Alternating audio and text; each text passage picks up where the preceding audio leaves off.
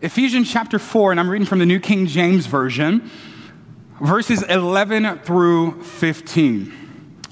Let's go for it.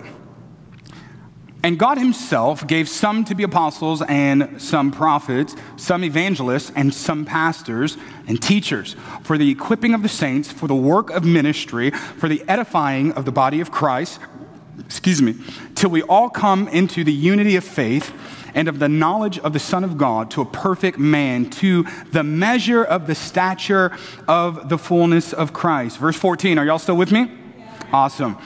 That we should no longer be children, tossed to and fro and carried about with every wind of doctrine, by the trickery of men and the cunning craftiness of deceitful plotting. Last verse, 15.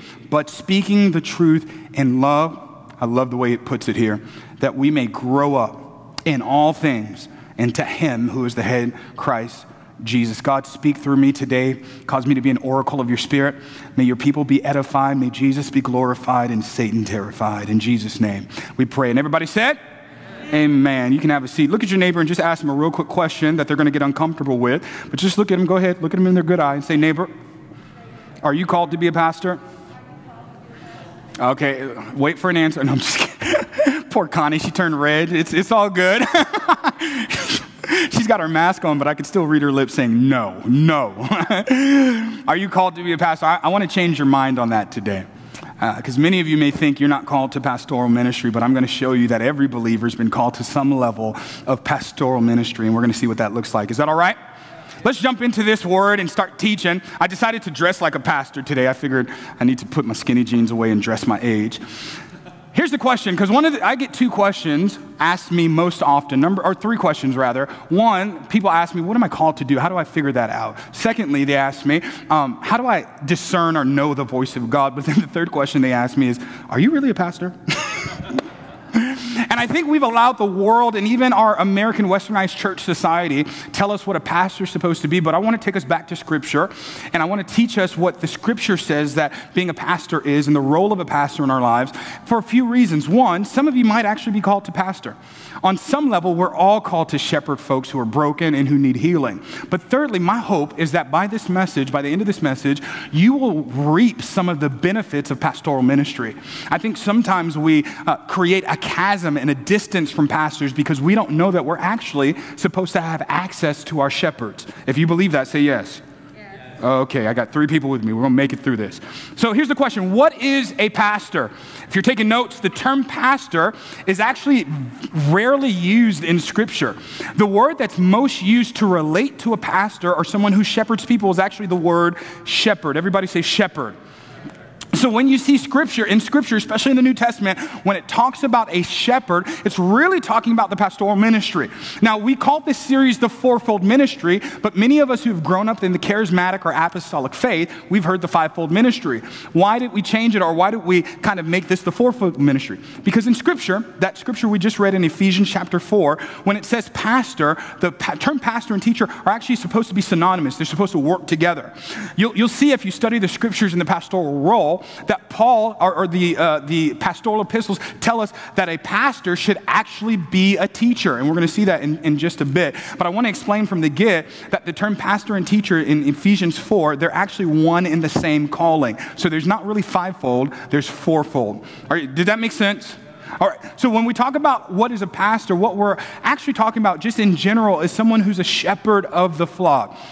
A pastor is called to be a shepherd of the flock. Here's the thing you got to understand about shepherding. In the time of Israel, or the Hebraic culture, shepherds were not honored. They were not a high and lifted up, almighty kind of position. We've made it somewhat that kind of position. But literal shepherds who would take care of sheep were actually kind of looked down upon. They were dirty. They were kind of disgusting. Didn't make a lot of money. And because they would have to spend all of their time with the sheep, they had to miss a lot of religious ceremonies. And because of that, Jewish people did not really look highly on shepherds. And Jesus, God himself, comes, and you're going to see in a bit that he tells us, I'm going to give you shepherds. I need you to put on your Hebrew brain. When he says that, you're thinking honor. You're thinking, oh, great calling, powerful. That's not what they're thinking. You're calling me to be a dirty, smelly, get bitten, look down upon person. That is the call of a spiritual shepherd, to be someone who spends time with the flock. And it's not necessarily the most honored call, even in our culture today. Nonetheless, we've been called to do it. What's the role of a pastor? I want to give you three things if you're taking notes. Three roles of a pastor. Number one is to care for the flock. The number one role for a pastor is to care for the flock. Look at Matthew chapter 9, verse 36. We know that Jesus is our ultimate example of what a pastor is. And for every pastor who might be watching or listening who gets discouraged because maybe you have some disciples who turn their own way or create issues, Jesus, the perfect pastor, had 12, small church, little church plant, and one of them was Judas. I want to say that because sometimes pastors take too much ownership in the discipleship of those we disciple. And we base our failure and success on your failure and success. As a pastor, I have got to remove my identity from your achievement. Ooh, this is rough. All right. Does that make sense? Look at the heart of Christ in Matthew chapter 9, verse 36. But when Jesus saw the multitudes, he was moved with compassion for them because they were weary and scattered like sheep having no shepherd. Jesus uses a language here saying that I see the people, and let me give you some context. Jesus has just casted out a bunch of demons. He's almost done somewhat of a crusade, powerful meeting. And here come the Pharisees, the religious pastors, or the spiritual leaders of the day. And they say, Jesus cast out these demons by devils. And Jesus ignores that whole verse, doesn't even acknowledge what the Pharisees say, the insult. All he says is, I see the people, and they're scattered, and they're like sheep without a shepherd. Jesus does not listen to the noise of criticism. He focuses on the pain of the sheep. I want to say this because pastors, we've gotten caught up with trying to pastor the world instead of the people in front of us. We've gotten caught, every week I've got to delete comments off of TikTok because Gen Z is not as nice as they promote themselves to be. And every week I get a comment of like one time, and it's funny, so I'm healed, I'm fat, but I'm sexy, so you can laugh at this, it's okay. But one of the comments was like, I can't tell if he's fat or skinny. Another comment was like, he's awkwardly shaped. And I look at that, and y'all know, it's funny to me now, but at first I was like, I'm speaking tongues you don't need interpretation for, brother. And I go to, you know what we do, I go to their TikTok page to see how ugly they are because I'm still a work in progress, so I can judge them in my heart because they just insulted me. And I'm like, Lord, if you just give me one comment, I will crush this 16-year-old's life. And then God starts putting pictures of people in my church who are going through tough times. And he starts saying, why are you so concerned about what they think instead of pastoring those who need a shepherd in front of you? So if you're a pastor, if you're in this space and a pastor, you've been called to be a pastor, you're watching online, I want to encourage you, shepherd the flock. Don't shepherd the masses. Don't shepherd the world. Shepherd the flock. Focus on your flock. Focus on your flock's children's ministry, on your flock's youth ministry. Don't worry about what's happening with the church down the street. Stay in unity, but the goal is to focus on shepherding your flock because the number one role of a pastor is to shepherd and care for the flock. The heart of a shepherd should be positioned to help make sense of life with knowledge and understanding. Let me say that one more time. The heart of a shepherd or a pastor should be positioned to help make sense of life with knowledge and understanding. Where did I get that from? Look at Jeremiah chapter 3, verse 15. The word says, then I will give you shepherds after my own heart who will guide you with knowledge and understanding. We're going to see in our next point that part of point number 2, the role of a pastor is to be a teacher of the word. Somebody say, preach the word. Everybody didn't say it. Say, preach the word. How do we get to a place where we become what God's called shepherds to be? It says here in Jeremiah 3:15 that we've been called to shepherd folks with knowledge and understanding. What does that look like? It looks like teaching, preaching, and discipleship. We're called to help you make sense of life. The problem is we have too many pastors who haven't made sense of life for themselves. We have pastors who don't pray until it's time to preach. Don't read their word unless they're preparing a sermon. And so we don't have a word to speak to the people that we shepherd in their season of distraught or feel. Like, we need pastors to learn the word again. We need pastors to understand scripture again so that we don't get caught up in pop psychology or depending on man-made logic to get people free, but we rely on the Holy Spirit. Now, let me clarify. I'm not saying that we don't work through therapy. God works through all of that. We want all of that knowledge and understanding, but we got to stop being stupid Christians. We got to stop being ignorant pastors. Pastors, I want to ask you, when's the last time you just took some time and just dived into the word? Just got your eschatology theology together. I got a friend, Pastor Phil, and I mean, I'm nowhere close to him. He spends maybe about 30 hours a week on his sermon, and I'm like, oh, bless you. Every week. But then about twice a year, he actually goes away for a week on a retreat just to study the word, just to dive into it, just to come up with sermons and topics and how to address different things. Why? Because the role of a pastor is not just to comfort you, not just to take care of you. It's actually to teach, train, and disciple you. Somebody say yes. This is good teaching. 2 Timothy chapter 4. Verse 2, Paul, the spiritual father of Timothy, is giving Timothy some encouragement because Timothy is a young guy and he's pastoring a growing church, the church of Ephesus, that would eventually be more than 30,000 people, a lot of historians believe. So Timothy is young and he's trying to figure out this pastor thing because remember, the church is new, so we don't have a lot of examples to look to. Here's what Paul tells Timothy in 2 Timothy chapter 4, verse 2. Preach the word, watch this, and be prepared in season and out of season. Watch this, we're not going to like this part. Correct, rebuke, and encourage with great patience and careful instruction. I'm going to have to do some work here, so let me take a sip. Let me start off with a nice one, encouragement. Pastors have called to be encouraged. If you go to a church where you get beat up every Sunday and you don't ever walk out with your head hanging high, find a different church. Even if it's here. If you start getting beat up every Sunday and you never receive encouragement, you never get enlightenment, you never walk out with your hope and faith a little bit higher, there's something dangerous about that. And somehow pastors, we've become this kind of way where it's like we think pessimism is spiritual.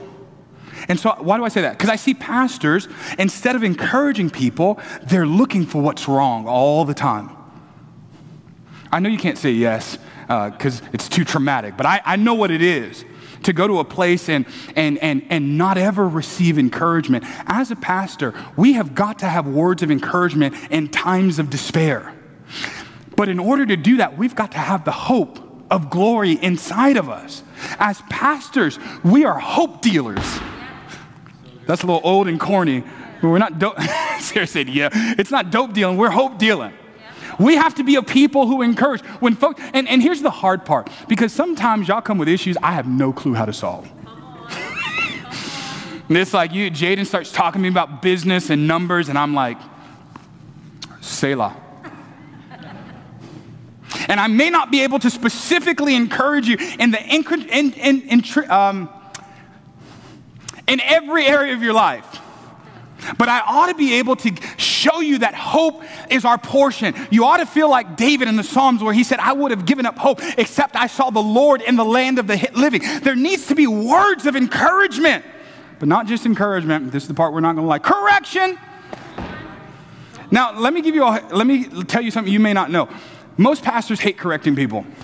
We are people pleasers, myself included. We want everybody to like us, and correction is hard. But I got some insight here that I think might help us out. The word used here in 2 Timothy 4, verse 2, to talk about correction, it really refers to correcting and exposing falsehoods.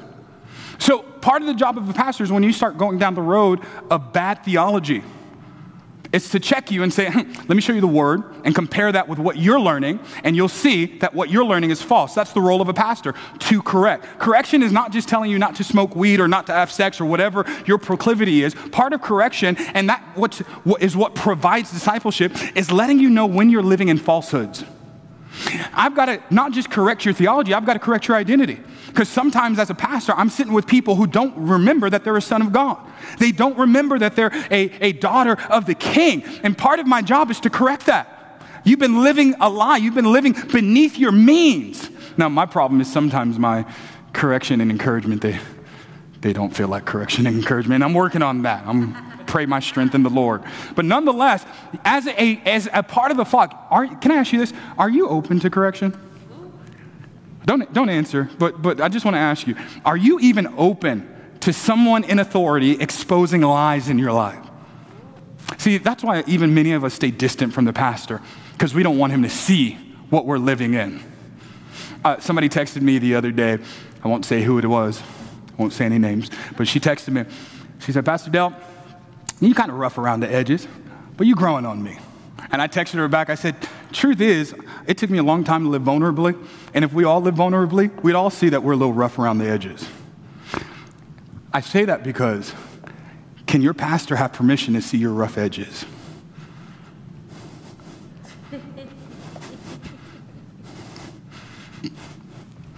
Amen, Reverend. Thank you, brother. I wonder how much farther you would be in your spiritual walk if you were open to correction. If you would lower your ego. If you would humble yourself. If you would admit that you don't know everything. All right, let me move on because I'm losing you. Third one, rebuke. Now, what's the difference between correction and rebuke? And I thought this was really cool when I started reading into what rebuke means. The word means to admonish or to give a charge. In our normal vernacular, when we talk about rebuke, that's when we come into what we think is traditionally correction.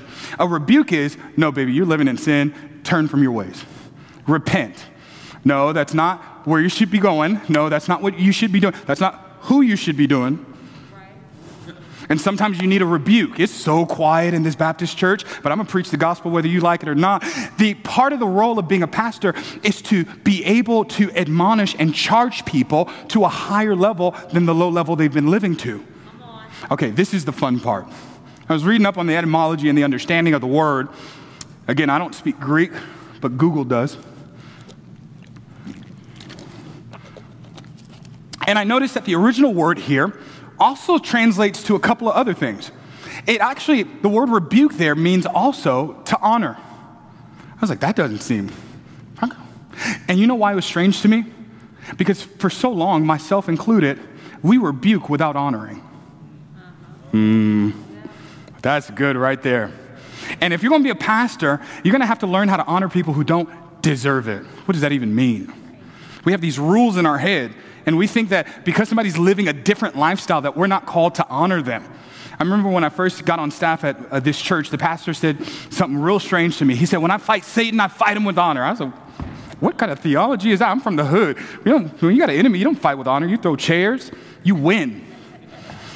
And I was like, that feels off to me. And he said something that blew my mind. I didn't agree at first, but after I thought about it, I said, that's good.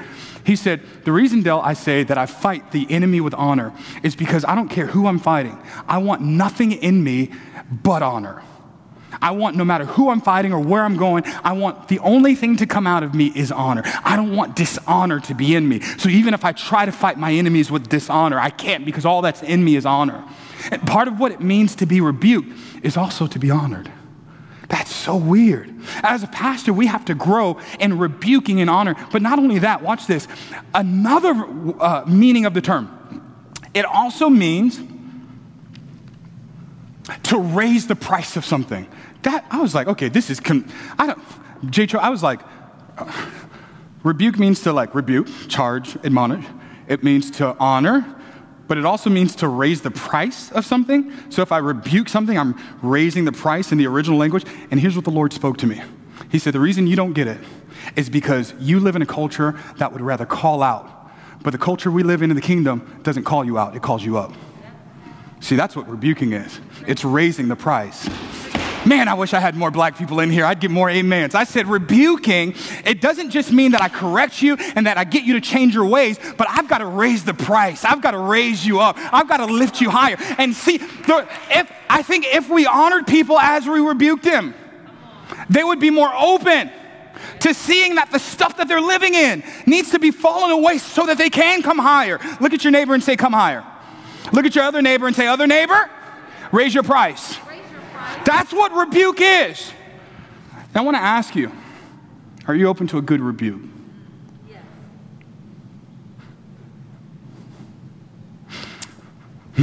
Should I get real? Nate, yeah. I use Jay Choi. You know what story I'm going to tell. It's a fun story.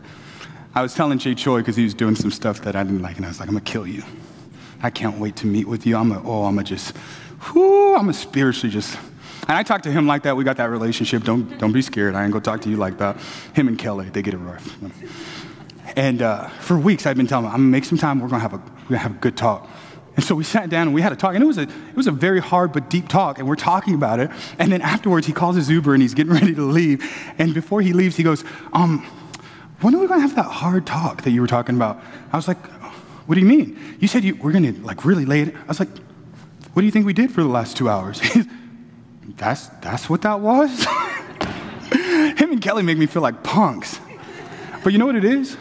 I'm hoping to practice as a pastor, and I'm not perfect at it, but I'm hoping as a pastor to honor this word, to rebuke people in a way where it doesn't feel like I'm diminishing your value, but I'm actually raising it. Wow. See, when you rebuke and people feel less valuable, you didn't really rebuke. You judged. A real rebuke will raise the value of something. All right, let me wrap this up because Pastor Andrew's looking at his clock. Number 3, I'm trying to be good today. So we're talking about the role of a pastor. 1, to care for the flock. 2, to preach the word. But 3, and again, I just want to say it just to make sure you hear it, a rebuke calls up, not out. But number 3, this was interesting because I was going to stop with those 2 points, and then I found another point. I believe that the role of a pastor is to gather the body of Christ for community. Where did you get that, Pastor Del?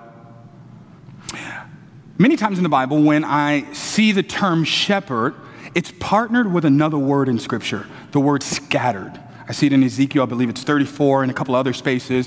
And what tends to end up happening is that God will give a prophecy, and it sounds something like this: my people are scattered. And then he says in Ezekiel, but I will give them a shepherd. And you see over and over and over again that God tells the shepherd, gather my people. And it's a strange thought to think that part of the pastor's role is actually gathering. Now, let me stop for a second, because I know that we live in 2022, and I don't need to go to church, and I don't need to be a part. I find God all by myself. Great. It's just not biblical. Kelly, you still with me? Yeah. Okay, because I've lost everybody else. I need to make sure I got at least one amen, because this is going to get real tough right here. This is very anti-cultural for where we live, because I can find God anywhere. I'll deal with that another sermon. Hebrews chapter 10, verse 25. Do not forsake the assembling of the believers together, as is the manner, but exhorting one another, and so much the more as you see the day approaching. Now stop, because I know where you're, well, I go to dinner with Christians. I'm not forsaking them. That's not the word there. When it says assembly, it's actually literally referring to a worship service, a gathering. Now, here's the deal. In the church of Ephesus, there was about 30,000 members in the church, so what we would consider a mega church. But it didn't look like a mega church because they met in small homes, and they worshiped on a weekly basis in small homes together. And you see, Paul even starts telling those in the church in Corinth that you ought to sing spiritual songs to one another. And Paul is encouraging the gathering of spiritual believers. I have never seen in my days on earth, I have never seen an on-fire believer who has forsaken the gathering. I just haven't seen it. I've seen a lot of people depressed, struggling, who have withdrawn from the gathering, but I've never seen anybody who is maturing in their faith who says, I don't need the gathering. See, here's the problem. The enemy wants to isolate you so that it's easier to kill you. Come on. And don't preach, Del, you're teaching today. Sometimes the hardest but most powerful thing that you can do for your down moments is to go to the gathering. I don't feel like it, but I'm going to be consistent to it. Because here's what happens. Some days, there are days, man, me and Pastor Andrew, we kind of check in almost every Sunday before service. How you feeling? What you feeling? Today I was like, oh, I feel refreshed. I feel good. He was like, the same. But there are moments where I come in and I go, bro, I ain't got it today. I could cry right now. I feel emotional. Because there's some days where it's like, y'all don't ever know it because I'm going to fake it till I make it. I'm going to get on this stage and I'm going to pull the joy of the Lord up. But there are some days where I'm like, bro, I don't have the energy. And here's what happens. He's like, I got you. And my faith starts being strengthened by impartation of his faith. That's what happens. That some of you have gone through tough seasons in this last season, and you've heard me give you this word. I know you're going through. I know it's really hard. Can you just keep coming to Sundays?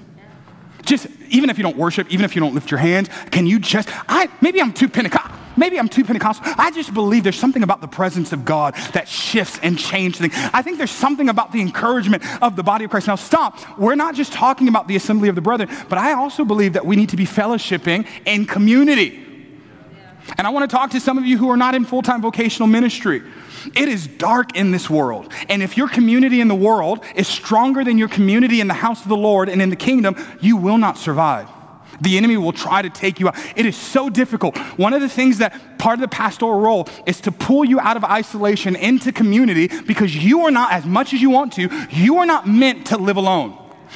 Okay, come here. You are not meant to struggle alone. You are not meant to have victories alone. Some of you have victories and nobody knows about it. We actually care about you. And part of the role of the pastor is to see those who have strayed, to leave the 99 that are doing okay, and go, I'm going to go get that knucklehead. Come on. And y'all know me. I'll show up at your house. I don't care. I dare you not to respond to my text. I got your information. I'll show up and knock on the door. And I've got some folks, they think they can only hang out with me, spend time with me when they're doing okay. Maybe I hang out with you if you're high. Get drunk and I'll still hang out with you. You ain't got to live right, because my love far exceeds your lifestyle. As a pastor, we have to love people beyond their issues so that they feel safe in community. You've all seen the video of the little dumb deer. He ain't been around very long. And he ain't about to be around very long, because with his other group, he's left them and he's by himself. And what do you always see when you watch Discovery Channel? The lion never goes after the group. He always looks for the one who's by themselves. I'll say this and then I'll move on. In Acts, I believe it's chapter 19. Is this all right? I can yell if you want me to. I promise you. Don't let my cute outfit. I can shout. I believe it's in Acts 19. It could be somewhere else, but it's in the book of Acts. There's a young man named Eutychus. And Eutychus is at a meeting that Paul's at. Now, y'all complain about my preaching. It's like an hour, maybe an hour plus. Paul's preaching from dinner all the way through the night. Dude, Eutychus is sitting in the windowsill. He falls asleep and grows tired, falls out the window, Connie, and dies. Apostle Paul stops his meeting, because when someone dies in your service, you stop your meeting. Write that down. Someone dies, service is over. Paul stops the meeting, he walks downstairs, raises the dude back to life, and then the Bible says that he kept preaching until the morning. I wonder how...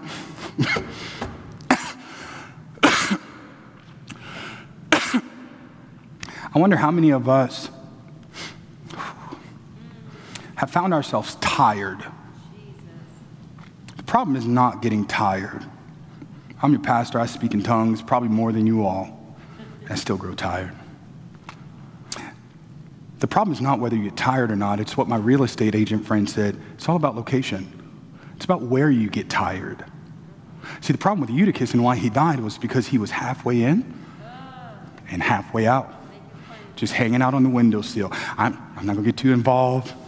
I'm not going to engage. I know Pastor Dell's begging us to serve, and I have the capacity, but I don't know if I'm really committed. And so what happens is when struggle comes, you don't have a community of faith that can back you up, because we don't know about your struggle. It's so quiet. We don't know about your pain, and you refuse to be vulnerable. And that's why I stopped going to church, because don't nobody speak to me.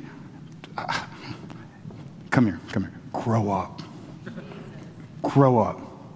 I want to tell you, and Enneagram 8 here, it is not easy to be vulnerable. It is not easy to share weaknesses. It's not easy to share struggle. But I have committed to living in vulnerability because I've seen more healing in vulnerability than I have in hiding.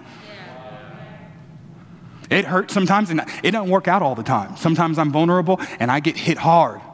But I'd rather be vulnerable because there's healing there. Honesty is the price that you pay for healing. But, and I need you to hear this, because you might be doing really well right now. This too shall pass. There's going to come a day where it's hard to peel yourself off that bed. We had a member going through some tough times in our church, and they just couldn't even go back to bed. And I love Jay Choi because he's like my little mini-me sometimes. He just knocks on their door, didn't ask permission. It's like, I don't care what you're doing. I'm going to sit here and be depressed with you. Come on, let's go. That's what family is.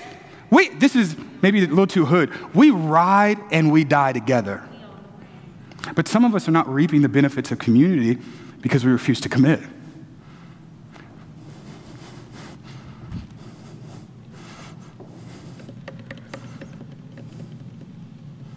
Ezekiel chapter 34, verse 5, because I know you need a scripture to back up that last point. They were scattered for lack of a shepherd. You see that word again? Scattered because they didn't have a shepherd. And pastors, we've got to get better at gathering the people of God, not just for worship services. Many of you who were here at the beginning of our church, you remember I used to put groups together. You go hang out with that person. Why? Because you're scared of them. And it's hard to love something that you don't know. Don't tell me I love our church. You don't even know our church. Who have you gone to dinner with? Who have you taken out? Okay, stop, Dale. Ezekiel 34:5. They were scattered for lack of a shepherd, and watch this, they became food for every beast of the field and were scattered. My heart as a pastor should be to make sure that not one person in our church, if it's up to me, is living in isolation. And it's hard sometimes because y'all are crazy, and it's hard to keep up with everybody. But part of my job is to make sure that you stay in the fold so that, according to Ezekiel 34, you're not out by yourself getting ready to be devoured by depression, devoured by sexual immorality, devoured by the issues of this world and life. If you're still with me, say yes. All right. The call of a pastor. What does it mean to be ordained? How many of you don't know what it means when we use the term ordination or ordained? Let me see. I just did a whole thing on vulnerability. You're like, I'm not going to show. Okay. I got you. Say, what is ordination? Pastor Andrew, we ordained him, was last year? I think it was. You're double ordained. Me too. Assemblies of God. We're superstars. What is ordination? What does it mean to be an ordained pastor? And I'll give you what it means to us in 2022. It just means a group of white people said it's good for you to preach. Basically, a denomination or an authority will come together and they'll look at your life, they'll look at your education and whatever it is, and they'll say, you've been approved to do ministry. Now, is that biblical? Absolutely. Maybe not necessarily the ceremony and all the hoopla that we do, but you've got to be ordained. What does that look like? All right, I got you. Look at Galatians chapter 1, verses 11 through 24. Because I want to restore apostolic order. What does that mean? When I say I want to restore apostolic order, I want to talk about those who went versus those who were sent. One more time, those who went versus those who were sent. Look at me for a second. Why do I say this? Because there are a lot of people who pop up and call themselves pastors. For internet access and $60, you can also be a pastor, ordained. I was on the streets one time ministering. This guy said, oh, I'm a pastor too. I said, oh, what denomination? He said, the Universal Love, Rainbow, Hearts and Farts denomination. It's like, I'm ordained. I looked up the website. I was like, oh. It's kind of crazy. And I want to be clear about this, that the calling of God on your life as a pastor should be affirmed by people around you. They should be able to look at your lifestyle and affirm and confirm, and that's what it means biblically to be ordained. We see this in the life of Paul. Paul gets saved, and then in Acts, I think it's chapter 9 or 19, I forget, he just starts preaching his first message, but then he stops. Now remember, Paul used to kill Christians in churches. He gets saved, and the first thing he does is he starts preaching. He starts giving the good news, but then he gets almost shut down. And you say, why? For 3 years, Paul doesn't do any more ministry. Look at Galatians chapter 1. We're going to read a lot of verses, but it's okay. Y'all need to catch up anyway, all right? 11, verse Galatians chapter 1, verses 11 through 24. But I make known to you, brethren, and the gospel which has been preached by me is not according to man. For I neither received it from man, nor was I taught it, but it came through the revelation of Jesus Christ. Verse 13, for you have heard of my former conduct in Judaism, how I persecuted the church of God beyond measure and tried to destroy it. And I advanced in Judaism beyond many of my contemporaries in my own nation, being more exceedingly zealous for the traditions of my fathers. Stop for a second. Let me tell you what's happening.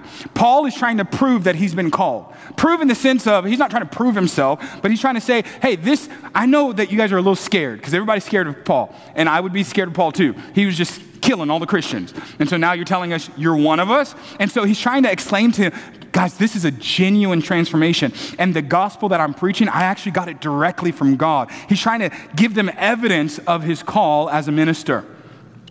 Verse 15.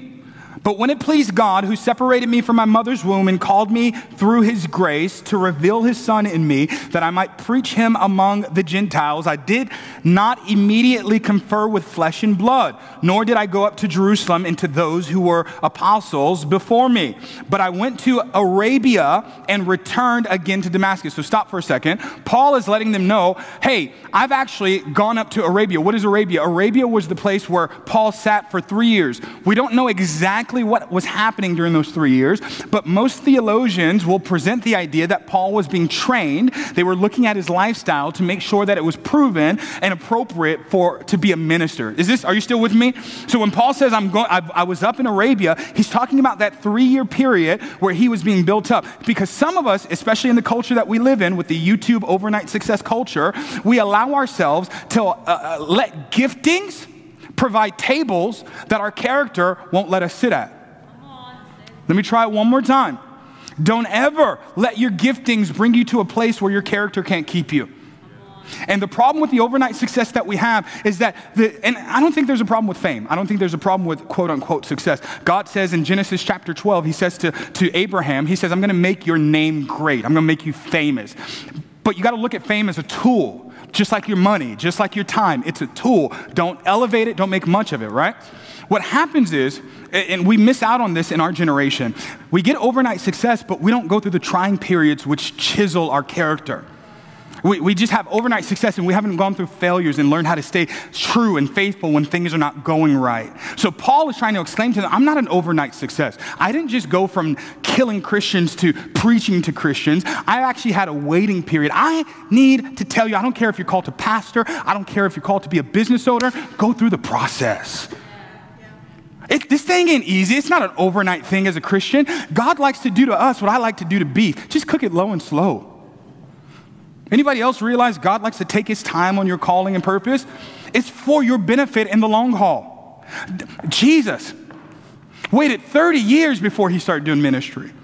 Joseph got a dream and didn't see the dream fulfilled until 13 years later. Paul is saying, I've gone through a process of character building when I first got ordained.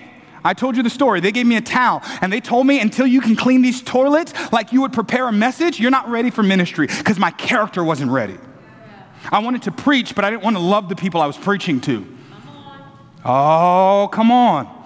And we have to get to a place where we are okay with God slowing us down and taking us through the process. Let me finish this verse up.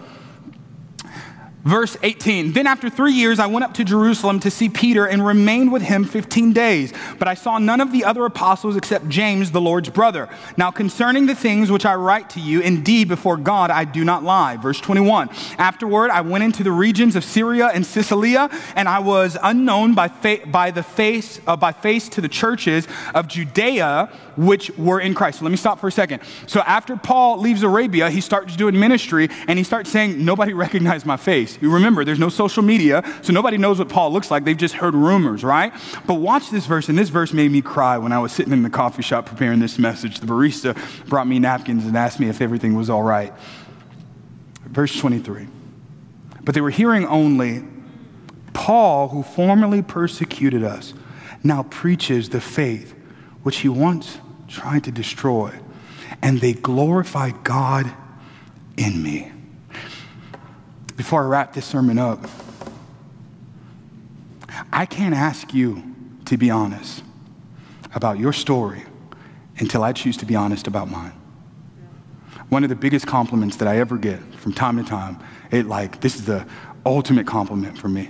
People will sit down with me and we'll talk about hard things. And they'll say, Pastor Dale, sorry, I'm talking like Kelly, put extra syllables. I feel so safe with you. Sometimes I'll investigate, why do you feel safe? Man, because I know what you've been through. You talk about it often. I want you to imagine Paul should be embarrassed, but he starts telling him the testimony of what he was and what he is now. And the response of the people was not to be scared. It was to praise God. I'm going to talk in a moment that you're called to be a pastor, and part of that responsibility means that you got to start opening up about what you've been through. Ooh. What if they talk about me? What if they talk about him? What if they laugh at me? What if they actually cry and give their heart to the Lord because of your story? As a pastor, part of my job is to be honest about what I've gone through so that you have a platform to be honest about what you've gone through.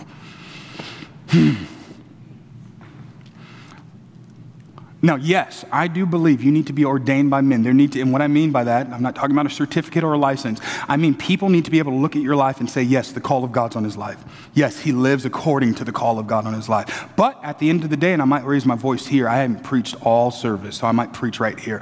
I don't care who doesn't ordain you. You're not ordained if God hasn't ordained you. Okay? And let me say it differently. It doesn't matter who refuses to ordain you. If God ordains you. Now, this is not to give you fuel for rebellion, because we need to learn humility and submission. But hear me out. There are times where pastors and leaders miss it, where people who are in charge of those with the call, we miss it. That does not mean that you're not still called. They might not recognize your calling, but you're still called. Is this making sense? If God ordains you, if God is for you, who can be against you? Thank you. I got 2. They drove 2 hours and got some energy. Why?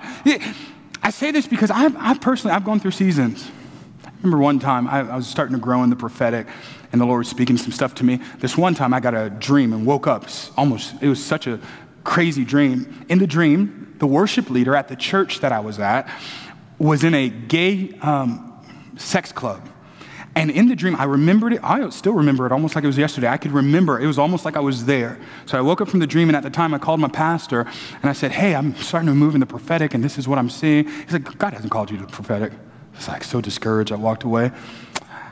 It just bothered my spirit, this feels real, man. And so I was praying through it. Long story short, I was a little rebellious. I repented later. I called the worship leader up and said, hey, can we talk? We started chatting. I said, hey, this might be so weird, and if it's off, it's off. But I think God's going to use me as a prophetic voice. I had this dream, and I started describing the dream, and he starts shaking. He says, when did you have that dream? I told him when I had that dream. He says, oh, my God, God woke you up while I was still there. People not acknowledging your gift is not a reason for you not to move in your gift. Some of you are waiting to be acknowledged before you walk in your gifting. Walk in it now. Why?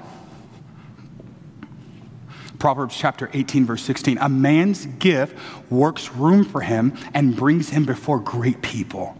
See, I moved in my gift, and here's what happened. I went back to my pastor. I said, hey, I got to repent because I did something you probably wouldn't want me to do, but here's how it turned out. It was on word. They're repenting, all that kind of stuff. And my pastor at the time, he just apologized. He said, man, I'm so sorry. He's like, we're going to make you the pastor of prayer. He went from you're called to everything. Why? Because I decided to walk in my gift, and that gift made room for me. What is the gift that God's given you? Will you use it so that you can God can make room for you, all right? Last one, worship team, help me out here. Trigger warning. We've been flying high, let me land the plane. This is me personally. I've taught you what I see from Scripture. But me personally, I believe one of the main roles of a pastor is to be a spiritual father. Now, that's a loaded term. That term has been used to abuse people.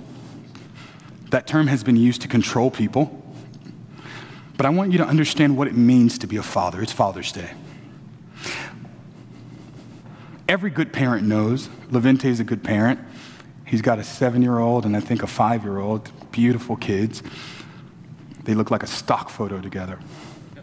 There's a way that he parents his kids. We were having lunch recently, and their kids weren't eating correctly, so he's like correcting them and moving plates and so forth. If Levante continues to father them like that when they're 25, it's abusive. Here's where we as pastors mess up in our spiritual fathering. In a period of your immaturity, I need to walk closely with you. I need to walk. If you're a baby Christian, we need to walk. Because in this house, and I don't ever want to hear, oh, I don't get fed. Number one, you got good preachers in this house. But number two, as a mature Christian, in my house, the only people who get fed are the disabled and babies.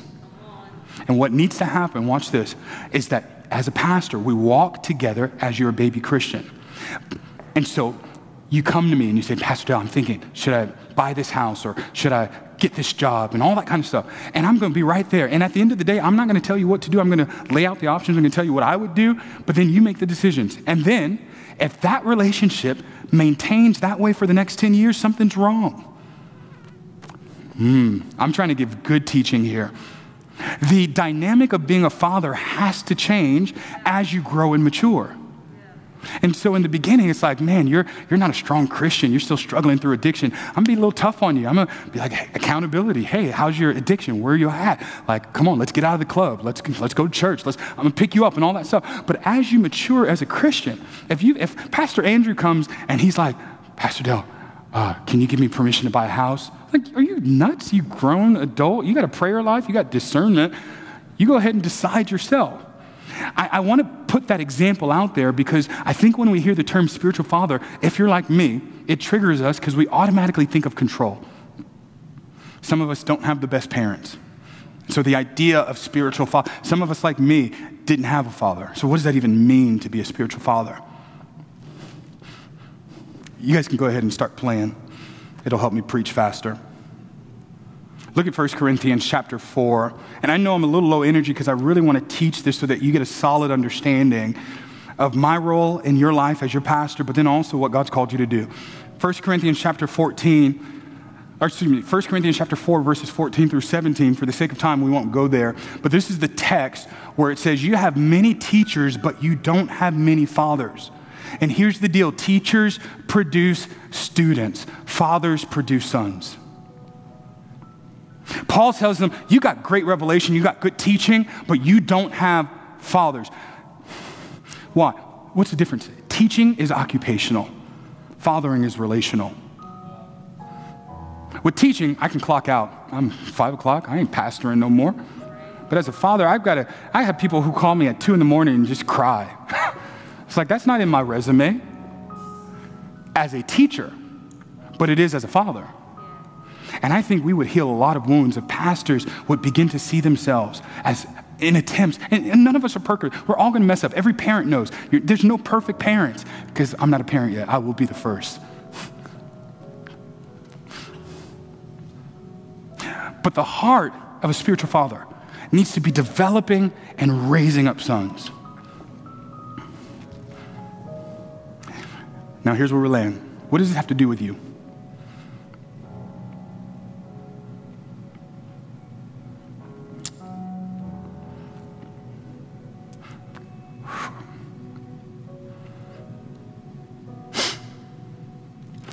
You guys can play strong. Don't play soft. I want to hear you.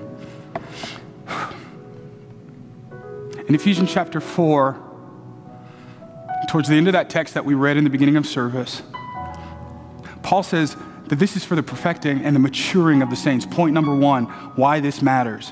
Why the idea of you knowing what a pastor is matters. One, so that you can access maturation. That you can pull on your pastor to grow. That you can, instead of waiting for me to call you, you hit me up in a text and go, hey, I just want to talk to you. No problems, no issues. Let's talk scripture. Let's talk Bible. It's for your maturation.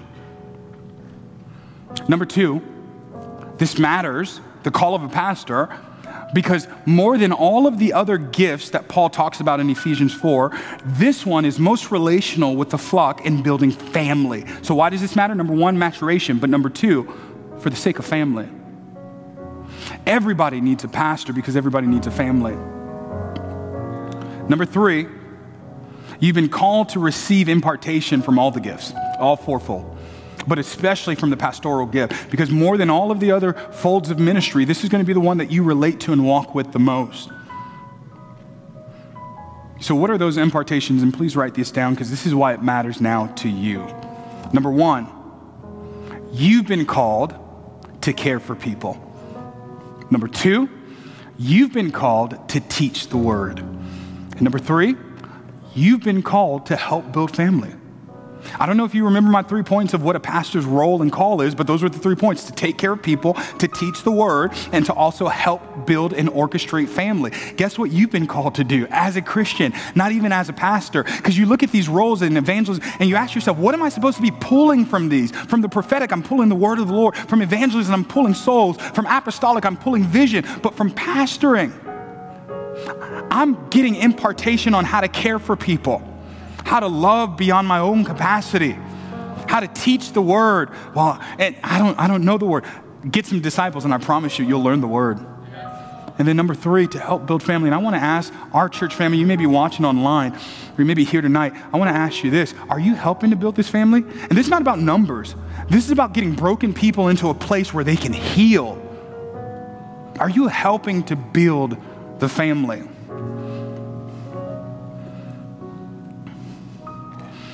My last point.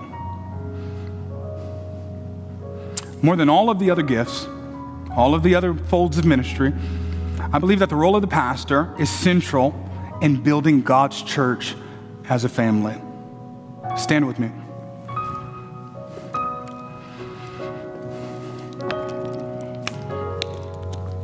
Have you gotten something tonight? Some days I'm going to preach, some days I'm just going to teach. But I really wanted to teach this one so that you know what you have access from your pastor for. One of the things I love hearing, it was such a weird phrase to hear when I first heard it, but it feels like such a nice compliment. It's like people started saying, our pastor smells like sheep. And it's like, what? And I think what they were exclaiming is like, y'all got an annoying pastor. Ain't perfect. Sometimes a little aggressive, a little abrasive. But you've got a pastor who genuinely cares about you, who wants access to your life, not to judge you, not to beat you up. It may feel like that sometimes if you listen to my preaching. But as Kelly and John would testify, I'm a punk. I'm a softie. And I want to encourage you, maybe you've never actually really been pastored. You've gone to a church, you've had a pastor, but you've never really been pastored. I don't know what God's going to do with our church. I don't know how it's going to grow, but I know at this stage I've got access and bandwidth to be able to pastor and walk with our people, not just on Sunday, but in your relationships, in your occupation, not to control, to advise and to walk with you. Would you close your eyes? I know this is not an easy word for some, because like me, some of you have gone through abusive situations, abusive leadership. You might even be watching online, watching by YouTube or podcast, and you've gone through just horrible authority figure issues. Maybe it wasn't a pastor. Maybe it was a parent. Maybe you've just seen how pastors are in 2022 and you're like, I just don't want any part of that. No, I'm sick. I'm tired of it. I get you. But friend, Jesus has given the pastoral gift to help and to serve you. So as your eyes are closed, I want to take a moment for you to talk to God, even watching online.